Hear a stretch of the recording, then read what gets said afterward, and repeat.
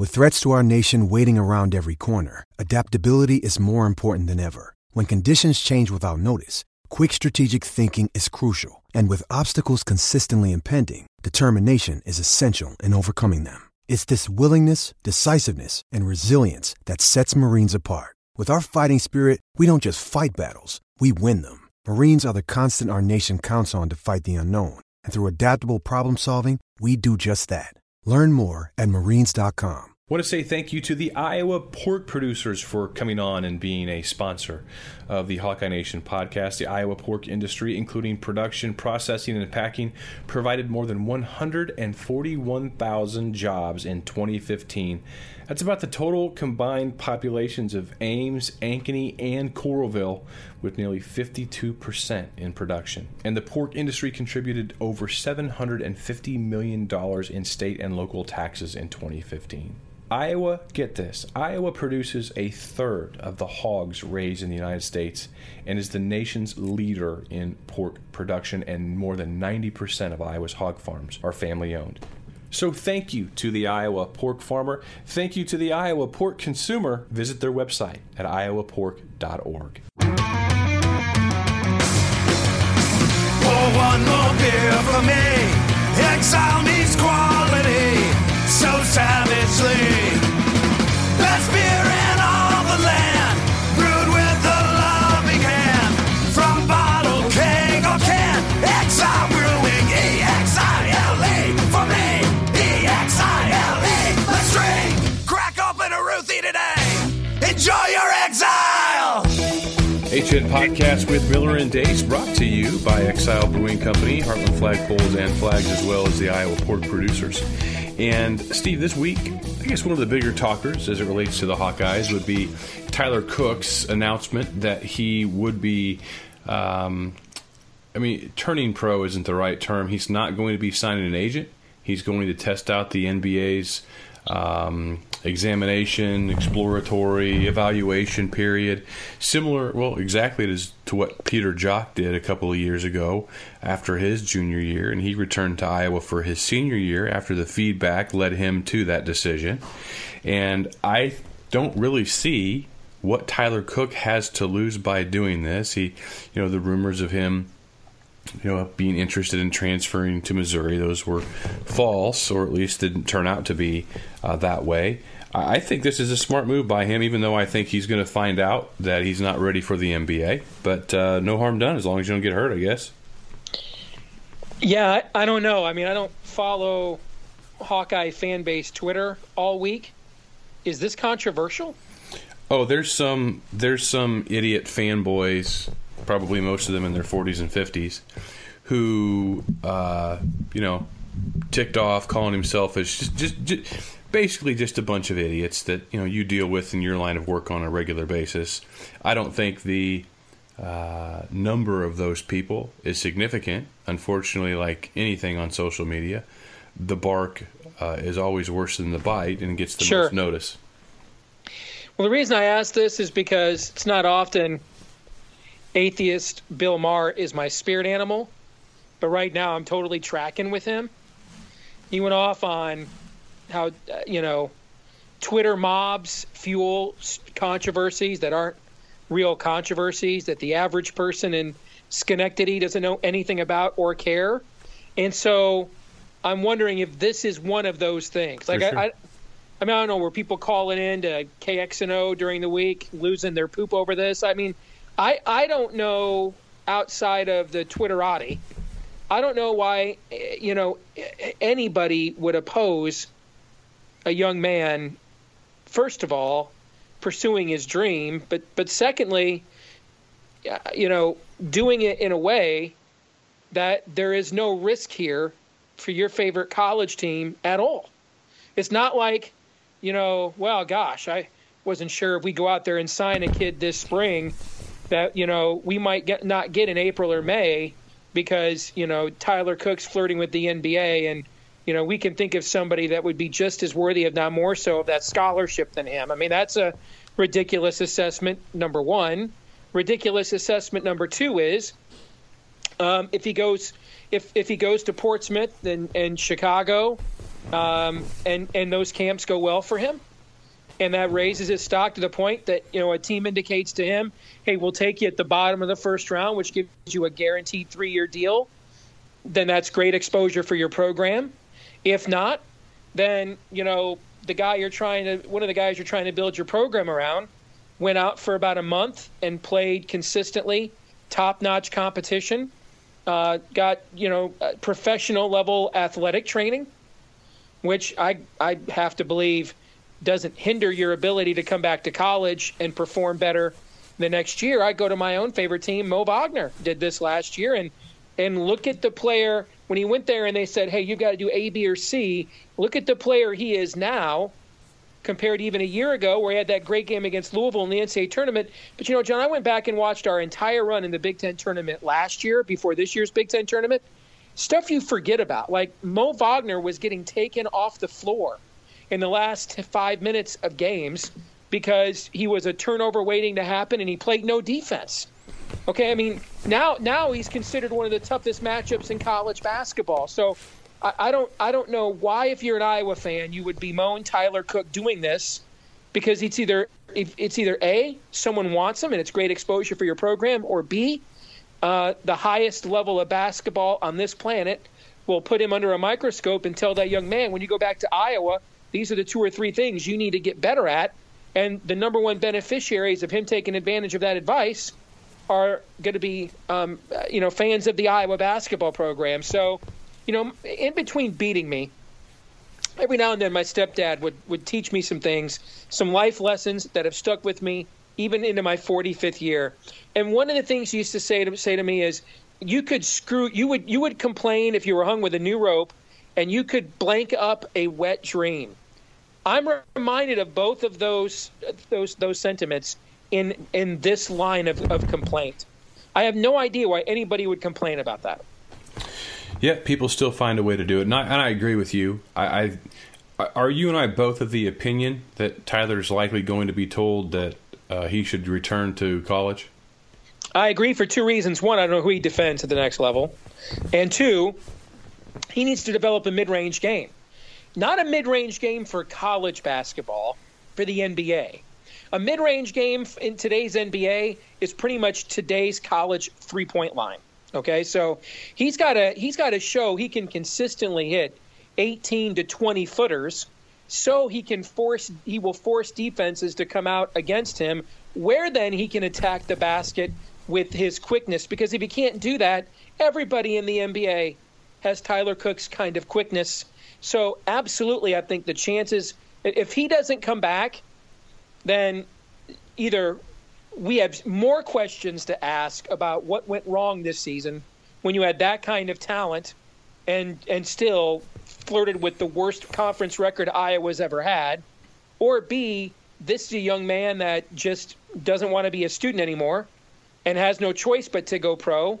And if he doesn't get drafted in the second round, then he'll go try and play in Europe somewhere or the G League and work his way up, as you like to say, the dirt road, and he just doesn't want to be a student anymore. Either way, there's nothing you can do about that if you're an Iowa fan. Right. Yeah, no doubt about it. And I think you hit the nail on the head with what he needs to work on. He needs to become a much better defender. He is not good as a defender at this point in time. And, get a little more refinement in that mid-range game. The change from Tyler Cook freshman to Tyler Cook sophomore, in my opinion, was palpable. Last year, this guy's a pretty exciting athlete. Wow, he's got some game to him. This year, the dude basically, if he just had one person between him and the rim, he was going to dunk. And his explosiveness and how he attacked this year, it was exponentially better than where he was a year ago. Now, I'm not saying he can take that type of leap, offensive explosion leap from year 2 to year 3, but as you mentioned, go to these camps, get specific points that you need to work on, because this is a guy that has NBA athleticism, but he won't get to that league unless he refines and perfects his craft on the minutia. And I don't want to say that defense is minutia, but just get better in those areas, and they'll tell him how to do those sorts of things. So I think that if he comes back a more disciplined player on both ends, works on his mid-range jump shot, that's only good news for Iowa. And like you say, if he still decides to go pro, even though he doesn't get the kind of grade that, would say you're a guaranteed first-round pick, then there are other questions, and we can cross that bridge when we get there. So I still think he's coming back. Probably find that out around June 10th. Somewhere in there is the deadline, so a few months. And I would advise you, Iowa fans listening to this, and you're certainly free to do what you want to do and worry about what you want to worry about, but I would advise you not to worry about it and think about it all that much. One player coming in for Iowa next year, Joe Wieskamp, ended his Iowa prep career. Listen to some of these numbers. All-time, 2,376 points. He averaged 26.1 points per game for his entire high school career. That's 6th all-time in Iowa high school history. It's number 1 all-time at the 4A level. Rebounds, he averaged 10 rebounds a game for his entire career. 46 double-doubles. Tallied double figures in 88 of 91 career games, including his last 62 in a row. He was in double figures. Shot 53% from the floor for his career, 80% from the line for his career, 37% from three, and his team's record 53-39. He didn't have a lot of talent around him during his career at Muscatine, and I don't know that anybody's predicting him to come in, and he's not the cavalry next year. But those are some pretty awesome numbers when you're considering a 4-year career at the high school level. No doubt. And of course, one of the knocks will be, well, this is, not one of the most talent ridden states when it comes to high school basketball talent every single year. But when you are facing a certain level of competition, that means you should be dominating them physically if you're that gifted. And the kinds of numbers you're putting out there are indicative of that level of domination. Plus, the chances of an Iowa kid, and this has been true going back to, when we had Rafe LaFrentz, Nick Collison, Kirk Heinrich, et cetera. That was really the beginning of the modern AAU era that we have now. And so even if you are playing in a state that doesn't produce 15 to 20 high major prospects every single year on the basketball level, the amount of opportunity scouts and recruiting services now get to see these kids for several years up against one another at camps, all-star events, AAU, et cetera. The evaluations of the elite level kids are as good as they have ever been. And he has the rating of that kind of a kid. I still want to know, though, and we talked about this a few weeks ago, this is nothing against him. I'm trying to figure out, though, why, and I've not watched enough of his game. So it is possible he can be that third scorer I talked about last week, when that forces defenses to play more honest. Because a lot of what we saw this year, teams just sort of said to Tyler Cook, "We can't defend you. Do your thing. We're just gonna extend on Bohannon to limit his ability to get open shots outside, and there's nobody for Bohannon to double reverse it to. And if you want to beat us with Luka Garza shooting 20-footers or 18 or 15-footers and Tyler Cook attacking the rim, we're going to get so many open looks at the end of the floor, we'll put up with that, okay? That was sort of what teams did to Iowa all year. Now maybe he adds a missing, slashing offensive element that forces teams to play a little bit more honestly, which helps Iowa somewhat on the defensive end of the floor. But again, we're talking about a team was top 25 nationally in offensive efficiency. You're only going to get so much better. And so I think it really comes down to how much better he makes Iowa, what kind of a game he has, because this really is about impacting the other end of the floor. Top 25 in offensive efficiency, you're right. I just saved this for future I may never look at it again. I was over at KenPom right now. Iowa finished 20th in the country in offensive efficiency. 20th in the nation. That's incredible. And adjusted offense. And you look at there are only 20. St. Mary's and Marquette ranked higher than Iowa. Marquette in offensive efficiency, who didn't make the tournament. St. Mary's is 28-5. Marquette was 19-13. Of the top 20 teams in offensive efficiency, the lowest win total, other than Iowa's 14, was Marquette's 19. Everybody else was in the 20s and high 20s. Then and then below, going down even lower. I mean, I've got to get down to Vanderbilt, who ranked 34th in offensive efficiency. They were 12-20. So Iowa's record, considering their offensive efficiency ranking, didn't add up. That just meant they sucked on defense, which we know that. All right. Last thing real quick before we flip over to football, and we're going to talk a lot about the NCAA tournament, our thoughts on that in the Bigger Ten podcast. Both of these episodes will drop on Monday because 'tis the season. This tweet that Mark Emmert sent out, and I'd like to stop talking about Iowa basketball at some point in time, maybe for this year, and get a little breather. Iowa went 0-9 versus teams in the NCAA tournament field. Didn't get a win, which is pretty amazing. And interesting enough, and I'm not just trying to bring Iowa State. I mean, Iowa was ranked 90th in KenPom. That was the best of the 4 in-state teams, which is I don't know that that's ever happened. That the best ranking would be 90. Pretty pathetic.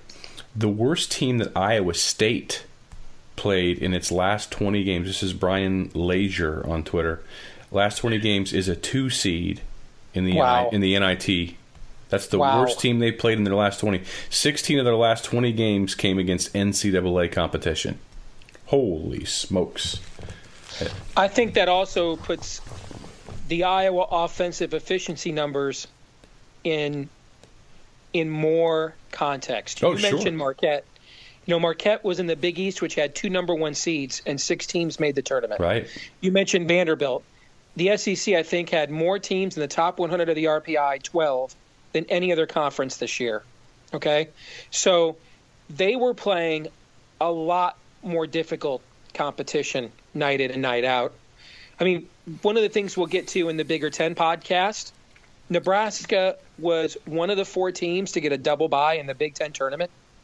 They're a 5th seed in the NIT, bro. Okay? Not even close to the bubble.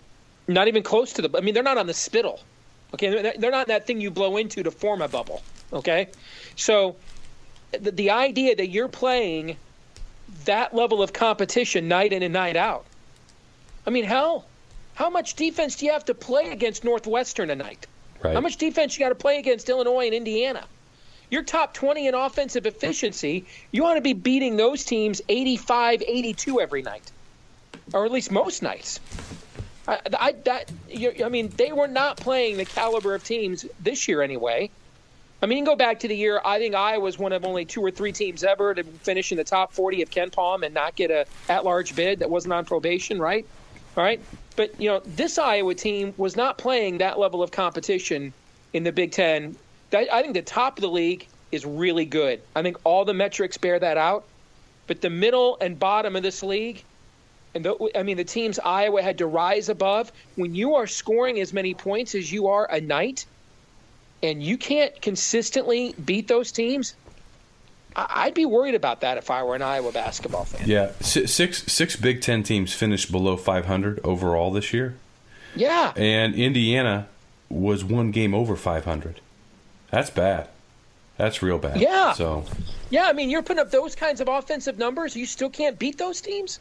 I want to say thank you to the Iowa pork producers for coming on and being a sponsor of the Hawkeye Nation podcast. The Iowa pork industry, including production, processing, and packing, provided more than 141,000 jobs in 2015. That's about the total combined populations of Ames, Ankeny, and Coralville, with nearly 52% in production. And the pork industry contributed over $750 million in state and local taxes in 2015. Iowa, get this, Iowa produces a third of the hogs raised in the United States and is the nation's leader in pork production, and more than 90% of Iowa's hog farms are family-owned. So thank you to the Iowa pork farmer. Thank you to the Iowa pork consumer. Visit their website at iowapork.org. What's up with that, man? Not a lot. Football, NFL draft, combine coming to an end. Let's focus on the Iowa players because we've got a lot of ground to cover in the NCAA Big Ten. Josh Jackson, originally thought to have run a 4.49 second 40. Looks like it turned out to be something more like a 4.56. Still, when you look at his other agility drills and his performance, he is likely to be a first-round pick. Every mock I've seen has him in the first round. You agree with that? I do. And, you know, I'm a believer, and you know how closely I follow this and have my entire life. I'm a believer most draft boards are set right now. And that the event that will impact draft boards in March will not be these individual pro days. You know, scouts go to individual pro days because they are, one, they're looking at the next tier of prospects. But for the top tier guys, and you know, Josh Jackson be one of those guys. For the top tier guys, you're looking for one more chance to talk to them, what have you, see if a guy mails it in. You're just looking for objections at that point. Mm-hmm. Your evaluation is done. The tape is done. The Underwear Olympics is done. The event in March that will be the final thing impacting draft boards starts Monday. That's free agency, right? And so, you know, and free agency matters to a prospect like James Daniels, and much more so like Josh Jackson than it does Josie Jewell. Because, you know, if a team goes out there and signs Anthony Hitchens, another former Hawkeye who's one of the prized free agent linebackers from the Cowboys this year, if a team goes out there and signs Anthony Hitchens, it doesn't really impact whether you're drafting Josie Jewell in the 5th or 6th round or not. But if a team goes out there and signs, like the 49ers did, Richard Sherman, it matters whether you're drafting Josh Jackson in the first round or not, if you know what I'm saying. Mm-hmm. Okay? So free agency will impact draft boards. There'll be all kinds of hype about, you know, pro days and things of that nature. Not really. That doesn't move draft boards nearly as much as all the work that's already been done. And now if a pro day does have an impact, it's because you're trying to figure out, do I want to draft Denzel Ward or Josh Jackson or this kid at Central Florida as my first guy? But it's not, you know, if Josh Jackson goes out there and, you know, trips on his phallus at his pro day, he's not falling to the 3rd round. That's not the way it works. Free agency could impact him, though. And I think for Josh Jackson, that's a guy that is scheme. He is scheme specific in that you have to, you know, he's gonna fit better in a team that that wants to play a more physical style, zone coverage, allow him to use his ball skills more than that, you know, the bump and run, speed, in and out of break, in the jockey short kind of man-to-man defense. He's more of a Richard Sherman kind of a corner. And he'll fit with a team that plays that kind of a scheme. If dude trips on his phallus, as you said, he is not falling. Well, he'll go in the first round of some draft. May not be the NFL draft, but he'd go first round of some draft.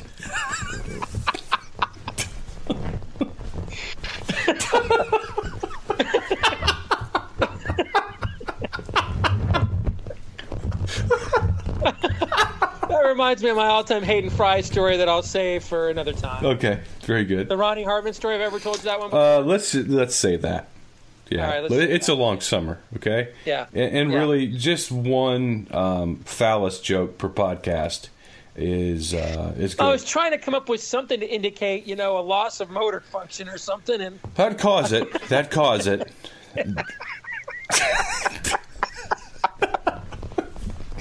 Oh boy! That reminds me of Iowa State had this one kid. I can't remember his name. He was a great student. He was like 7'3", but he never played. This can't be going somewhere good. And I went up to him at media day one year at Iowa State, and I said he wore size 18s shoes. Uh-huh. And I walked up to him. This was my lead question at Media Day. I said to him, I go, hey, you know what they say about guys who have big feet? He looked at me point blank and he said, they wear big shoes? I said, bingo. There you go. Oh, man. Interior offensive line. I was looking at some of your grades from watching everything. James Daniels, I remember when he elected to forego his final year of eligibility. That was something that raised some eyebrows with you and other folks as well. By all accounts, he's done nothing but impress people in interviews. And, boy, this guy, I've seen some draft boards where he's making his way into the first round as well. Well, I think this may be interior offensive line. It might be the deepest position in the draft. I think I have 4 or 5 interior offensive linemen among my top overall 32 prospects in the draft, and he's one of them. And you're right, I did have reservations. One, we don't typically see Iowa players go early interference. That's number one. Number two, he's coming off an injury. Okay, so, you know, that's not a good trend line. One of the things you can see, I mean, I'm not a scout, so when I watch these drills, and I watch them all. I'm a junkie. Right there is a level of, I'll never get there. I'm there. I'm totally there. Yeah. It's also a great escape from my day job. I want you to know that. I'm totally there. Okay. But when I watch these drills, I'm not a scout. And when you're watching via, a secondhand feed, like a television transmission, unless you get like an over-the-top or an all-22 angle, we just don't know enough to differentiate 90% of these guys because they're pretty much the same, right? But we do know enough that when one guy is moving with a certain level of smoothness, suave, explosion, we can't tell you and I aren't good enough at this. We're not pro scouts. We can't tell, well, I put that guy 12th and this guy 18th. We don't know. Okay? But when the really good guys show up, you and I are like, okay, he's one of the best guys. That's what it looked like when James Daniels did these agility drills. He just, frankly, was at a different level of athleticism than the vast majority of guys in his position group. And that is, if it's obvious to me, Ham and Egger watching at home, wannabe Mel Kiper Jr., if it's obvious, who will settle for Mike Mayock, if it's obvious to me, then I think it's indicative of just his level of athleticism. I don't think I think Quentin Nelson at Notre Dame is one of the top 5 players in the draft, regardless of position. It's just not typical for a guard to get picked this high. I'm not saying it wouldn't quite put him there. To me, Quentin Nelson's like the Saquon Barkley of interior linemen. Mm-hmm. But that next group, if we were using running back analogy, staying with that, your Darius Geisses, your Sony Michels, he's in that next group of guys who you're like, all right, those guys are clearly better than these other 90% of guys. So I also think it comes down to, I could see, because this is a position that is so deep in this draft, that one of two things tends to happen when you have a position this deep, particularly one that isn't traditionally valued very highly in a draft, like offensive tackle, corner, or quarterback. One of two things happens. A, one or two teams picks one, and then everybody's like, oh, snap, we had to get one of those guys, and then there's a run on them. Or people are like, we can get that guy, one of those guys in the next round, draft something else, and as a group they get pushed down the board, and we just won't really know until draft night, April 28th, which is about 45 so days from now. We won't really know which it is, but at the very least, I think he's going to get a phone call by the time we finish the second round on Friday night, at the very least. Last thing, Josey Jewell, he hurt himself?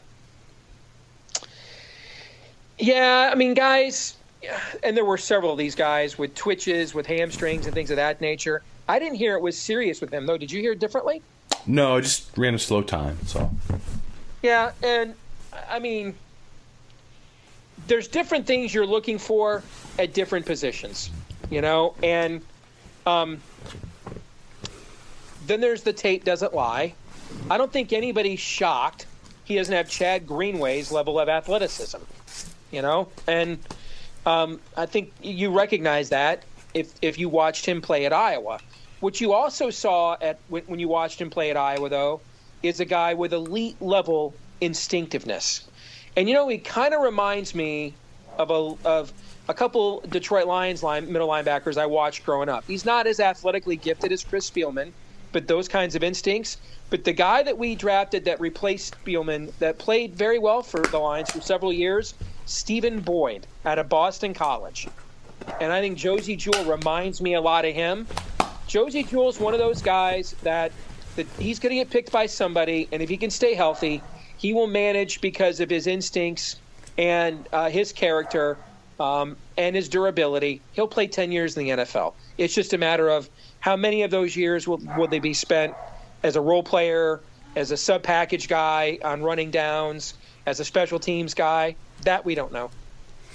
Okay, we do not. And we'll find out more as the weeks unfold and we get closer to the NFL draft. That'll do it for this installment of the HM Podcast. For Steve, I'm John. We'll talk to you soon.